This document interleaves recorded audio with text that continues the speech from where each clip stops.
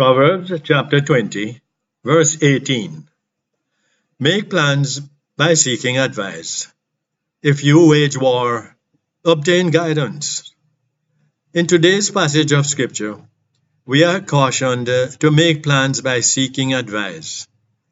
There is much wisdom in seeking human counsel, but many see wisdom in seeking a divine source of guidance as well.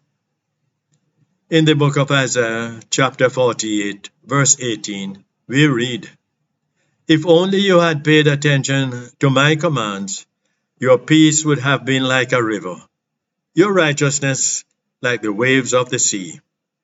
These words bear the mark of guidance that is more than human. This divine source of guidance was sought by Moses, as he recognized the awesome task ahead of him to lead the children of Israel into the unknown. Your life ahead may seem very much the same, full of unknowns.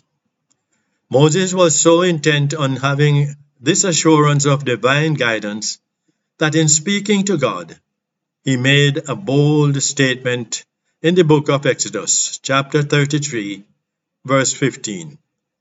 "If your presence does not go with us, do not send us from this place."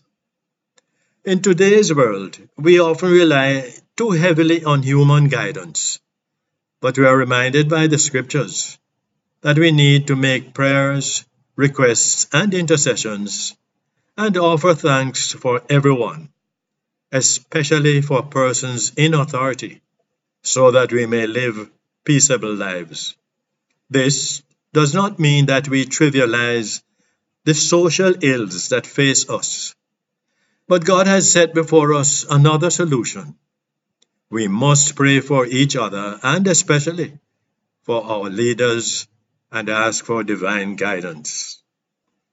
The assurance of divine guidance brings peace, removes the fear of the unknown, and alleviates the burdens and cares of this life. The natural tendency to worry will be quelled when we are assured, like Moses, that God will personally lead us and give us rest. May I invite you to join us next week.